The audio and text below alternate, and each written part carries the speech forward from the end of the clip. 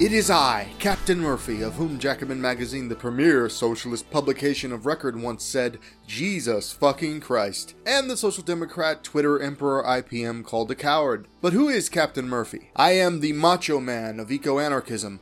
Ooh yeah!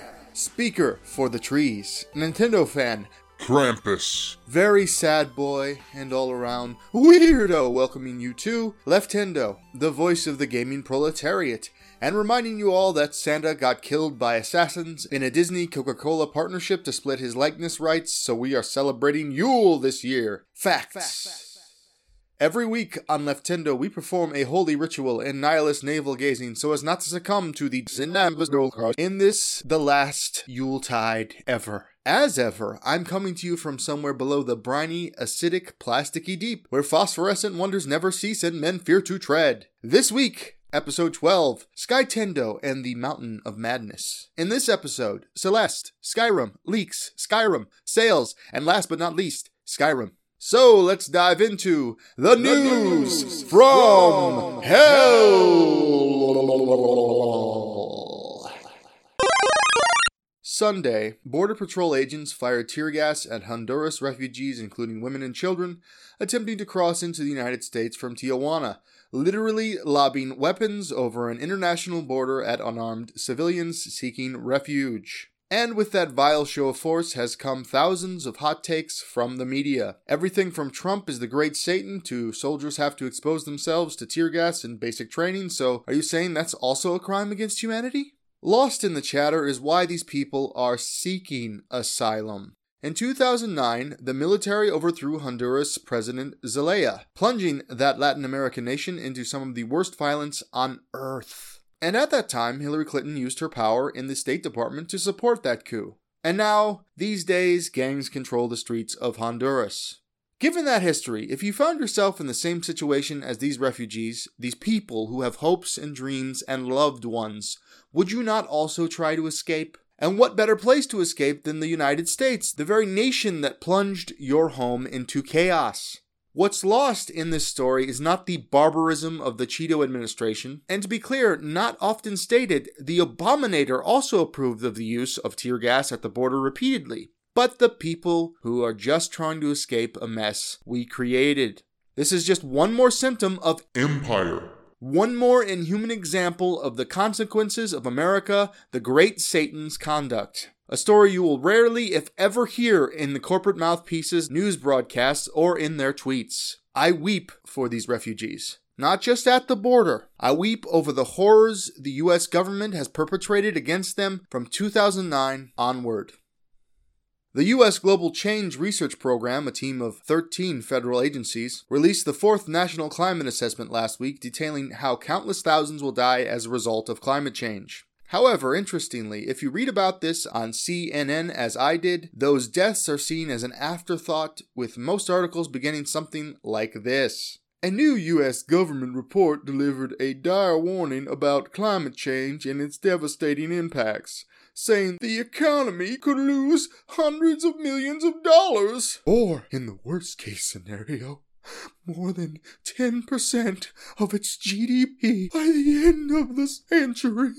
Even when the corporate media chooses to pay lip service to the most pressing issue of our time, an existential threat to all life on planet Earth, they must frame it in exclusively economic terms. Our politicians and media personalities are a death cult, endlessly worshipping at the altar of Mammon. If we are to survive, if this is not to be humanity's last breath, the only possible way forward is full-blown revolution.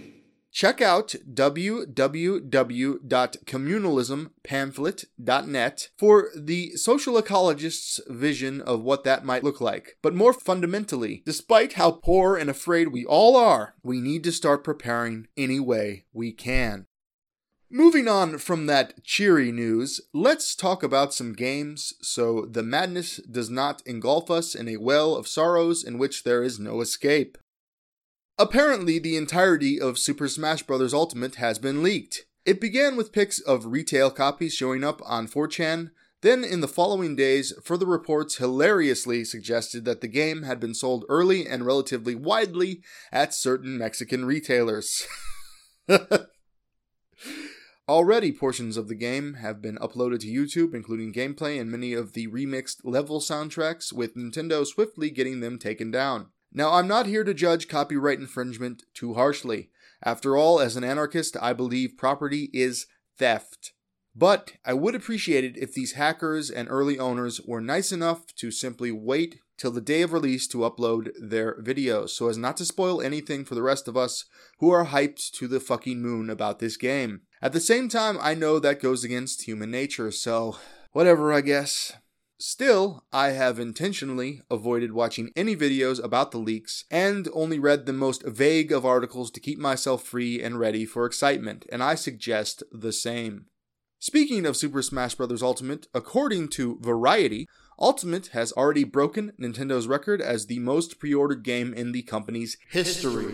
Nintendo announced on Friday that not only is the Nintendo Switch title the best-selling game for the console, it's the best-selling Smash Bros. Game in the franchise's history. And all that before it's even in our greedy hands. I know as part of a birthday present, I got a copy pre-ordered. My birthday's in a couple days, and I look forward to seeing you in the ring.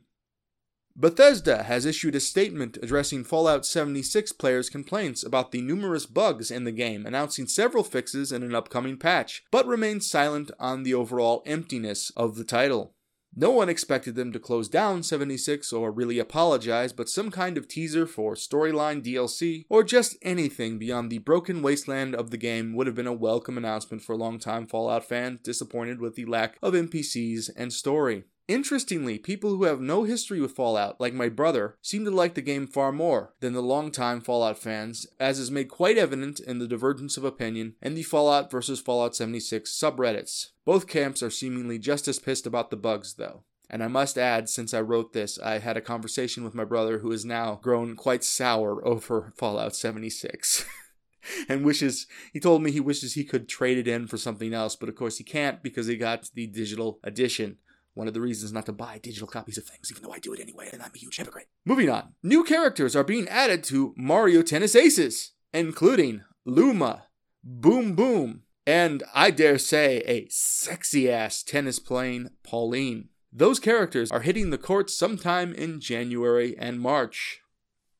Despite rampant rumors of Skyward Sword getting a port to the Switch, Nintendo has officially stated it's not happening, disappointing a small but apparently quite vocal part of the Zelda fandom.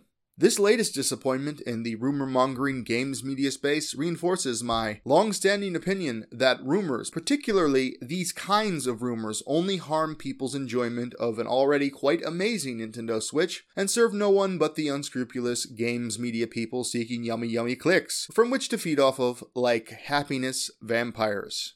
Update! Since writing this, a wave of new videos have been uploaded asking the wonderful ad revenue generating question, is Nintendo lying about not bringing Skyward Sword to the Switch? One even bundles the question together with the long debunked N64 mini rumors of last month. Your disappointment is their lifeblood. Speaking of YouTube vampires, though, Nintendo has finally done away with their frankly insane creators program, opening up the floodgates to content creators. If you were unaware, Nintendo has been very protective of their IP being streamed on the likes of YouTube and Twitch, and created a scheme by which approved partners shared ad revenue with them, allowing those creators to post videos of Nintendo games. While it's true this news mostly affects those who are attempting to make money on said gameplay footage, of far greater importance, it should mean less flagging of videos for smaller channels just trying to share their games they love and build a following. Thank Mario, Nintendo has given up on this ridiculous protectionism. Now if only they'd leave ROM sites alone. Public reviews have gone up for the PlayStation Classic, which releases December 3rd. As telegraphed in mid-November's impressions of the system, it has garnered mediocre reviews, with IGN giving a 5.5 and saying, "This system will ultimately go down as something of a missed opportunity," going on to call it a half-hearted attempt by Sony, and not really comparable to Nintendo's fully formed mini-consoles. Still, getting myself in the Yuletide spirit as a positive glimmer of hope to classic PS1 fans. If, like those Nintendo systems, it can easily be hacked, there may yet be some use for the system. Only time will tell. via the Mozilla Foundation Security Polling System, a community which allows users to share their experiences with things like questionable webcams, microphones, or tracking systems, and similar issues that could cause security concerns. The Nintendo Switch has been voted the least creepy Christmas gift for this holiday season. Though not perfect in that regard, amongst the electronic gizmos available, the Switch is the one least likely to give your information to Big Brother. A somewhat comforting thought in this era of the illusion of privacy. But all that out of the way, it's time for what I've been playing this week. Breath of the Wild! I have finally defeated Thunderblight Ganon, and taken the Divine Beast Va Naboris. Hell yeah! Now, I am traveling towards the last two Divine Beasts. Along the way, though, I've noticed something. At every stable I've visited, there is this little old man from the Kakariko village, usually painting a scene. He kept talking about the fairy I had already discovered just outside that village, the one that upgrades your clothes. He apparently has not discovered her hiding place. On my way towards one of the Divine Beasts, I decided to go back to the village to talk to Impa again, and wouldn't you know it, that little old man was there. So I talked to him and decided to show him where the fairy was. We got up the long hill road, but just as he was about to make it to the fairy's grove, he got too tired and had to stop. Instead of seeing it himself, he simply asked for a picture. The Sheikah Slate has a camera function, so I did just that. The little old man was overjoyed, but had nothing to offer me except the most important thing of all, knowledge. You see, Link has been asleep for 100 years and cannot remember his past. But the Sheikah Slate he has belonged to Princess Zelda, and it is Impa's opinion that if he can find the locations of the pictures in that slate, perhaps his memories will come back to him. So the little old man looked through the pictures and found one with a large stone arch surrounded by amazing stone buildings on either side, carved into the mountains and a valley between them. He said it was east of the village. So I set out first on my trusty steed, Eponia, technically Eponia 2, rest in peace, Eponia 1, you'll never be forgotten. Then on foot, climbing mountains and gliding down to the most beautiful ruins of a passage between mountains with a river running through it. At the end, after facing mostly low-level enemies, I had a flash of memory, and everyone was there. It was the beginning of the war with Ganon, 100 years ago. Princess Zelda was sad, but determined to fight on. It's things like this that elevate this game to exquisite art. I am loving my time with Breath of the Wild. The exploration is satisfying, as are the weapons, cooking, etc., but what sets it apart from other open-world games, such as the one I'm about to talk about, is its emotional resonance and story. I don't just feel the thrill of adventuring in this game, I feel real human emotions like sorrow and joy. Needless to say, I love this game. But moving on to the other open-world game I've been playing quite a bit. If you listen to Minisode Quattro, you know that there was a huge sale in the eShop for the Thanksgiving weekend, and no game tempted me more than Skyrim, which was on sale for $29.99, the lowest I've ever seen it, new or used, physical or digital. I tried to resist, but I have a certain addiction for Elder Scrolls games. The thrill of exploration, and to be frank, theft and murder in that thoroughly realized world is impossible for me to pass up. It had been a couple years since I played Skyrim, and this is a better version with better graphics and all the DLC I never finished, barely even played honestly. So after anxiously going back and forth about whether or not I needed another life-sucking game, really more of a lifestyle than a game, if you follow me, eventually I gave in and picked it up. I know talking about Skyrim is probably pretty boring for anyone but the most avid Elder Scrolls fans at this point, so perhaps I'll just talk about how it runs on the Switch and quickly lay out how I tend to play these games. On the first point, it plays quite well. Given this is a 7-year-old game, the cockroach of gaming, as my man Jim Sterling likes to call it, and the Switch has the likes of Warframe on it now, it's certainly better. I've noticed no frame rate issues, and while this version is not exactly the remastered edition, Bethesda says it's a mix of assets from the OG version and the remastered edition, which we can infer was to keep battery life and frame rates optimal. It definitely looks better than it did when I played it on the 360, which I might add I bought years after its release used, just to continue playing Skyrim when my brothers upgraded to the Xbone. One thing I have noticed is load times are very, very good in this version. You have to understand though, my last console was the Wii U. I'm a Nintendo kind of guy, so I never had a PS4 or Xbone to compare any of this to, and I still don't. The Switch is not an extra console to me. It's my only console. So the load time of just about 6 seconds when going into caves, ruins, shops, etc. is impressive to me. Anyway, I like to play Elder Scrolls games as a thief/assassin. I have since Morrowind on the OG Xbox way back in the day, another system I basically only played Elder Scrolls on. I tend to join the Thieves Guild and the Dark Brotherhood and take those quest lines more seriously than the main story, though I am also doing that slowly. I usually pick a Khajiit as my character race for their night vision and natural affinity for theft and murder. I don't mean that in a racist way, though, obviously. That's what is implied in the game, that they are good at being thieves and assassins. There are few things more satisfying in these games than picking a lock and discovering an enchanted dagger that steals souls, or murdering a racist Nord.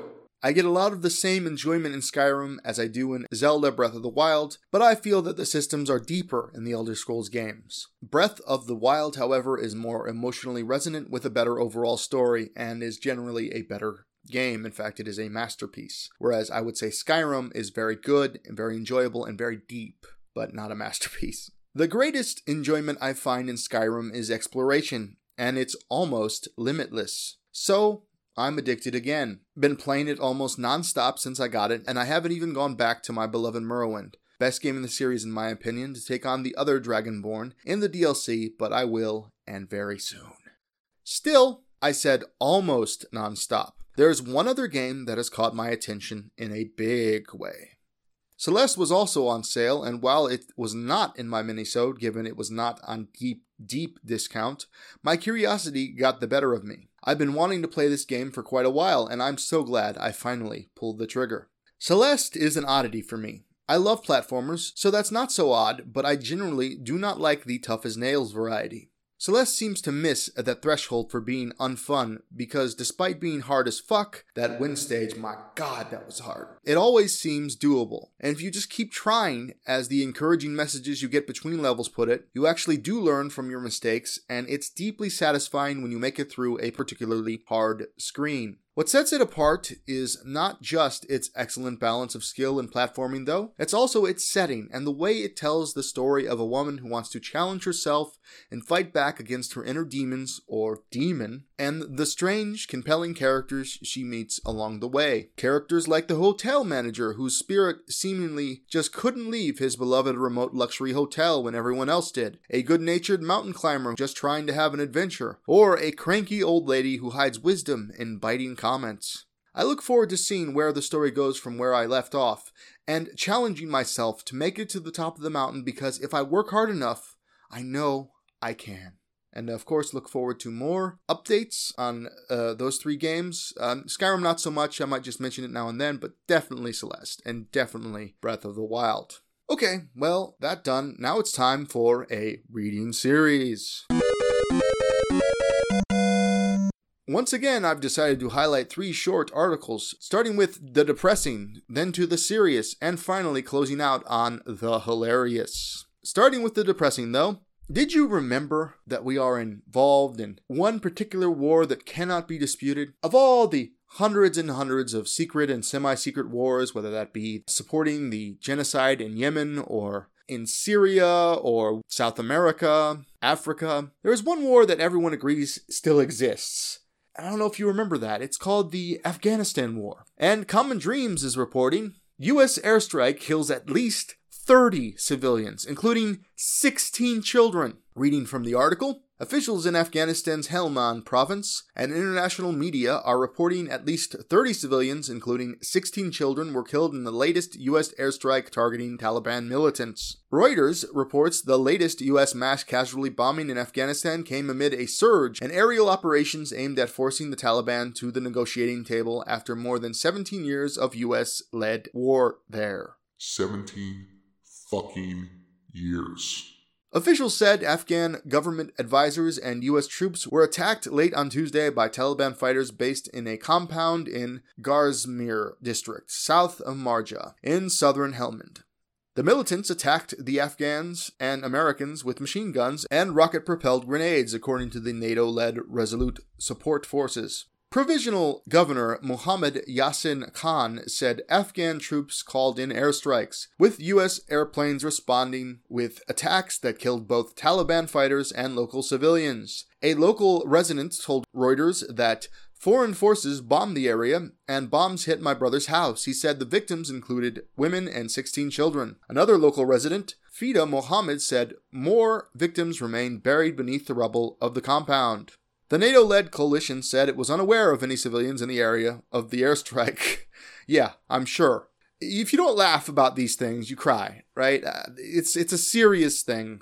At the same time, these kind of things like, oh, we didn't know that the civilians were in there, those are not serious statements.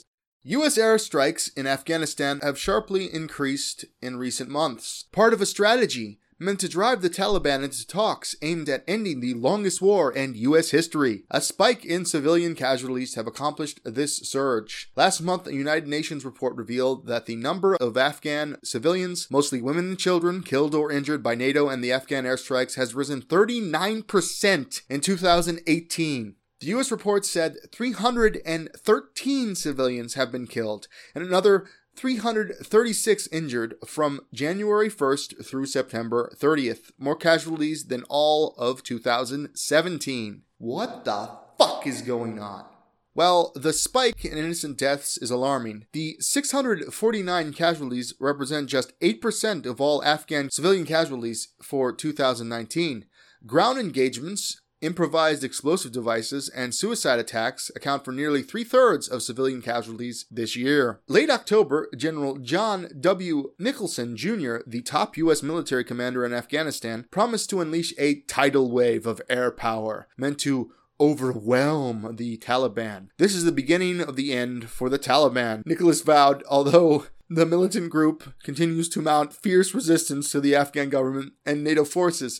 I'm sorry, these are not funny issues, but it's just like, this is the beginning of the end for the Taliban, Nicholas vowed. It's just, it's so dumb, it's laughable, right? I mean, it's the statement that they didn't know there were civilians there is so dumb, it's laughable. It's not laughable when civilians die. I'm sorry for my tone, but it's become a farce, a demonic farce. And again, you can either laugh or you can cry. You're always going to be angry. I'm always going to be fucking angry about all this. But you can either laugh or cry. Reading on, the increase in Afghan casualties mirrors a similar rise in civilian casualties in most of the 7 countries under attack by the United States. The 7 countries we know of, anyway. While campaigning for president, Donald Trump said he would bomb the shit out of Islamic State militants and kill their families. His administration has fulfilled this promise, loosening rules of engagement meant to protect civilians and resulting in the deaths of thousands of Iraqis and most recently, Syrian civilians from U.S.-led bombings.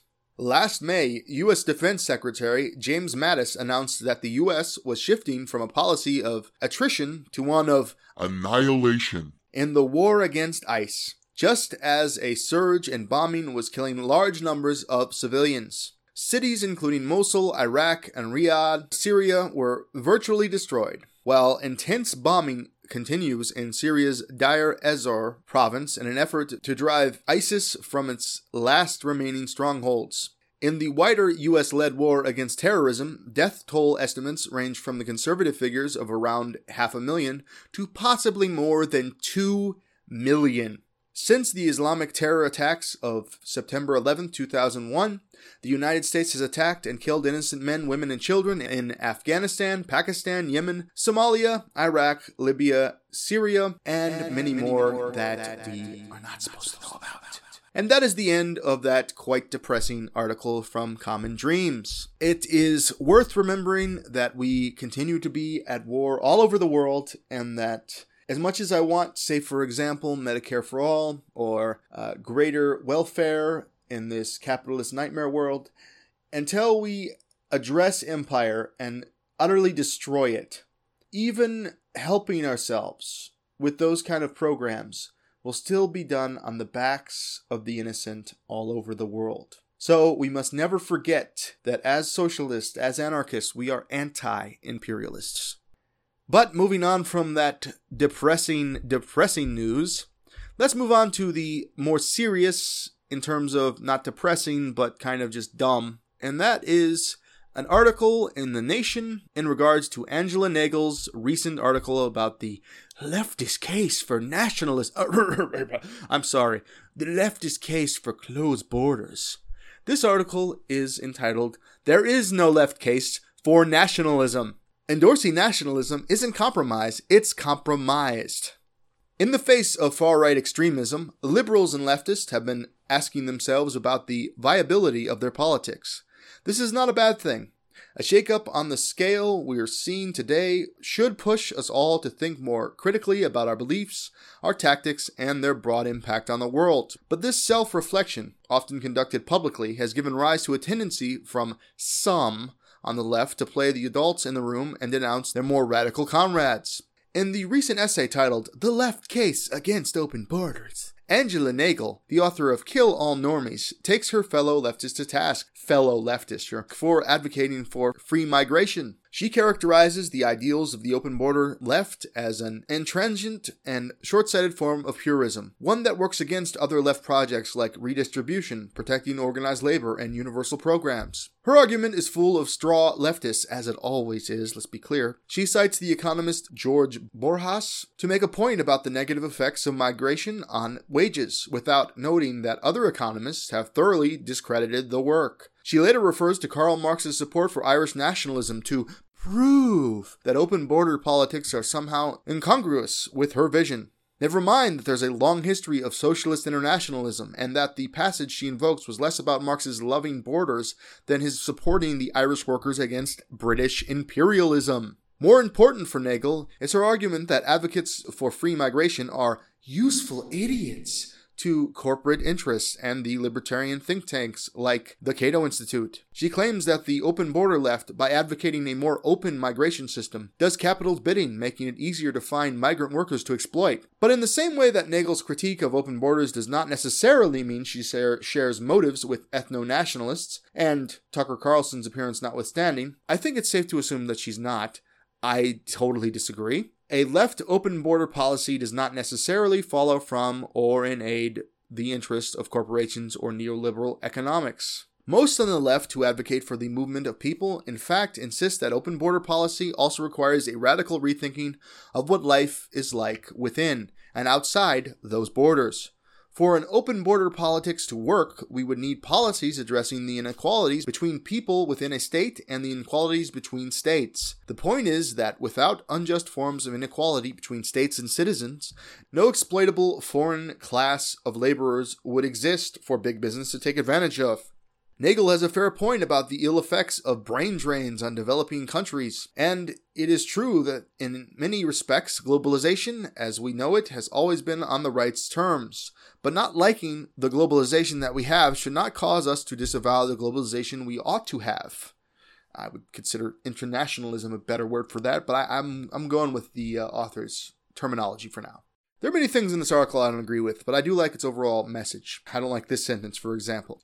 It is unfair to single out Nagel, especially given that she's an expert on internet trolls, not migration, and has perhaps succeeded in trolling us. However, it is worth examining Nagel's arguments about borders as just one of the volley of pieces by liberals and people to the left of center who have derided the out-of-touch utopianism of open border advocates and called on them to espouse a kinder, gentler nationalism. Variants of this argument have come from former Harvard president Larry Summers, who gives a fuck, author John Judas, and former Secretary of State Hillary Rodham Clinton, to name just a few. These thinkers all share a set of assumptions. Migration, for many of them, is a zero-sum game, whether because an influx of new citizens will incapacitate states from administering welfare programs, or because their sheer presence will exuberate xenophobia and swing elections to the right. They contend that achieving justice and equality within a country's borders comes at the cost of achieving justice and equality outside it.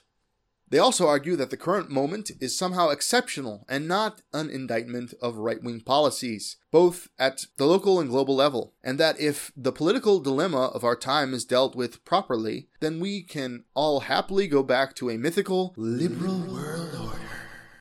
Their impulses are understandable. Of course, we ought to do everything in our power to defeat Trumpism and its international variants. Of course, pragmatism matters, but it's important to remember that the policies formulated in a crisis have a tendency to stick around. And how we treat migrants now is how we will almost certainly treat migrants for the foreseeable future.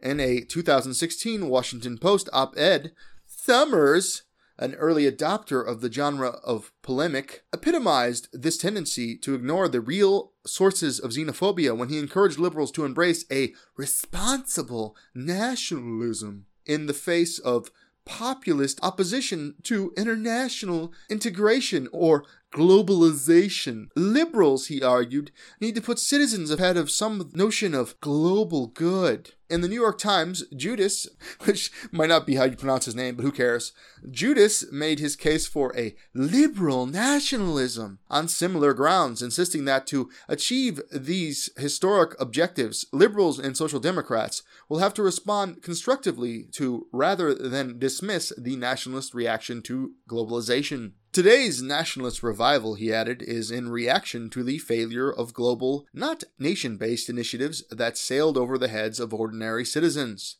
They're both right that government should do far more to help workers and poor people, but to do so requires a global framework with new forms of redistribution across borders, not just within them. Wealth is unevenly distributed. So is power. These new structures, be they a global accountability mechanism for multinational taxation, or more say for workers around the world in trade agreements, need to adapt to the realities of the 21st century, not try to take us back to a previous time. The left-wing economist J.W. Manson has recently made arguments analogous to Summers and Judas's, albeit in his words cautiously, calling on the left to argue for policies that delink the world's economies while remaining unequivocally pro-migrant to alleviate the worst effects of globalization on working people. That might mean holding a firm like Apple accountable to actual tax responsibilities based on where its clientele is rather than where its profits are booked, or breaking up conglomerates into smaller local parts. And that would be fine. At the same time, those policies seem as likely or unlikely to happen as the adoption of a global wealth tax, or a database of the offshore wealthy, or a way to cut carbon emissions around the world, or any number of supranational agreements. Thinking primarily in terms of the nation is easier, of course. It's an older political form, and indeed the default one. But it also betrays a lack of imagination, and more worryingly, it misses what is really at the heart of the current crisis. The problem has never been globalization in and of itself, but that the globalization we have has put the well-being of capital over the ordinary men, women, and children. And this is where we definitely agree. Of course, globalization is flawed. Of course, it sucks. But the problem with foreign money isn't that it's foreign, it's that it's money. In a recent Guardian interview, Clinton made a slightly different case for liberals to embrace a nationalist rhetoric about borders. If liberals in Europe make concessions on immigration, they will be able to better compete with the far right. A charitable, read dumb, reading of her statements would conclude that in an era menaced by the extreme right, she's calling for a politics of compromise. But Clinton evidently came out of her 2016 deplorables gaffe with the wrong lesson. Instead of pinning populist discontent to a range of easily identifiable social and economic ills, her takeaway was to start speaking like the deplorables. Of course, she was always right-wing. Always. There is a difference between compromise and being compromised, and that is why a strain of pro-nationalist thinking on the left and among liberals is so dangerous. It is hard to miss that Nagel published her essay in American Affairs, a magazine that set out to give intellectual legitimacy to Trumpism, failed miserably at that ambition, and now has rebranded itself as a space for ideas with no home on either side. But there should be sides. Politics is not only about finding middle ground, it's about building a base on the strength of your own principled positions. Liberals and the left don't have to meet a revanchist right on its terms. We should be trying to bring over those who might be compelled by our arguments. And the only way that's going to happen is if you just cast out the fucking liberals, but this is the nation, so you do what you can. Nagel accuses leftists of shooting themselves in the foot, but it's hard not to think that it's arguments like hers that damage the left by legitimizing the idea that someone arbitrarily born on the wrong side of a line is less deserving of a good life. It's true that your instincts might be to save the drowning child at your feet, not the one you can't see, but the point of a left ethics is to bridge the gap, not widen it. The willingness of the left to play by the far right's rules and according to their narrative is part of what got us into this mess. We may be howling at one another not to normalize Trump's absurd theatrics, but the normalization we really should be worried about is what happens as a result of them. And I might add, just at the end of this, that Glenn Greenwald went to bat for Angela Nagel's ridiculous arguments for nationalism, and it's quite telling that he compared her ideas to those of Bernie Sanders and Jeremy Corbyn. They are similar, there's no denying that, but the difference is Bernie Sanders and Jeremy Corbyn are politicians that have never actively courted the right wing. They are wrong on those particular immigration ideas. Jeremy Corbyn is not very bad on immigration either, not compared to Bernie Sanders, and certainly not compared to Angela Nagel, but he has some ideas that are kind of bad.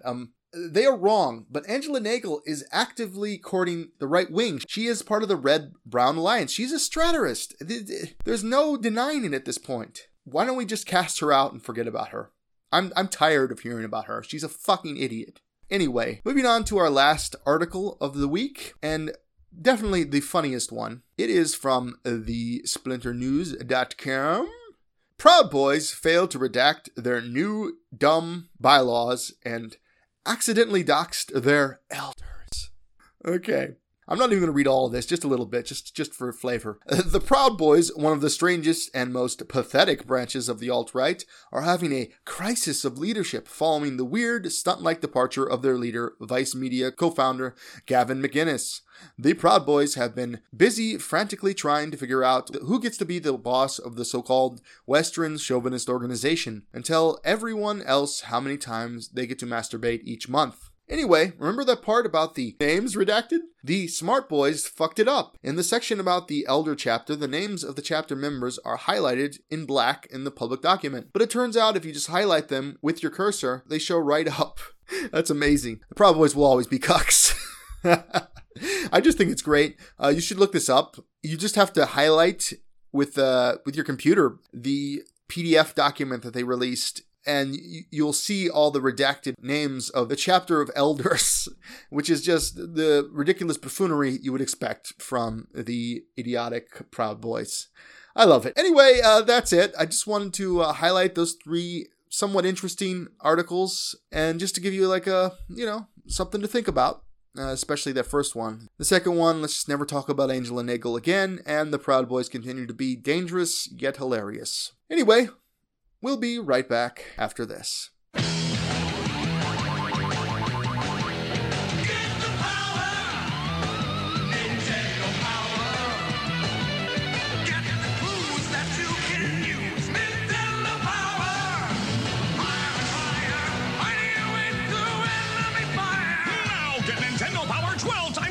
Six great issues plus 6 free strategy guides on a hot new game. That's twice the power for still $15. Wow, call now.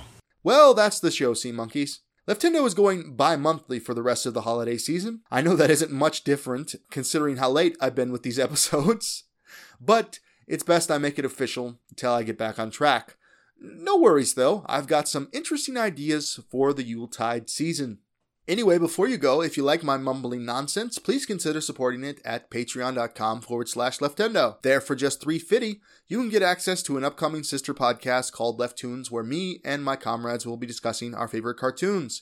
And I'd like to let you know that the first episode about Samurai Jack featuring my old friend Cheetah Squad has been recorded and only needs to be edited. It will come out whenever I get around to it, but hopefully quite soon.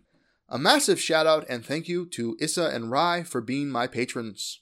Don't forget, if you become a patron, you will also get a shout out on the show and my deepest thanks. That's patreon.com/Leftendo. If you're new to Leftendo and would like to subscribe, just search Leftendo in Apple Podcasts. And hey, while you're there, leave a review, but be gentle or else lube me up first. Reviews help me get up in the rankings so that more people can see my podcast, and I would really appreciate it if some of you would go ahead and do that. Thank you very much. You can find me at AnarchoMurphy and the show at Leftendo, where you can follow updates on games I'm currently playing, including screenshots and short videos, plus my own beautiful brand of cynical leftist humor. Lately, there's been a lot of Skyrim uploads there, but there's also been some wonderful Celeste stuff. It's just really satisfying to get through some of them really hard screens and then share it with y'all. Anyway, Sea Monkeys, thanks for listening. Waluigi forever. Peace out.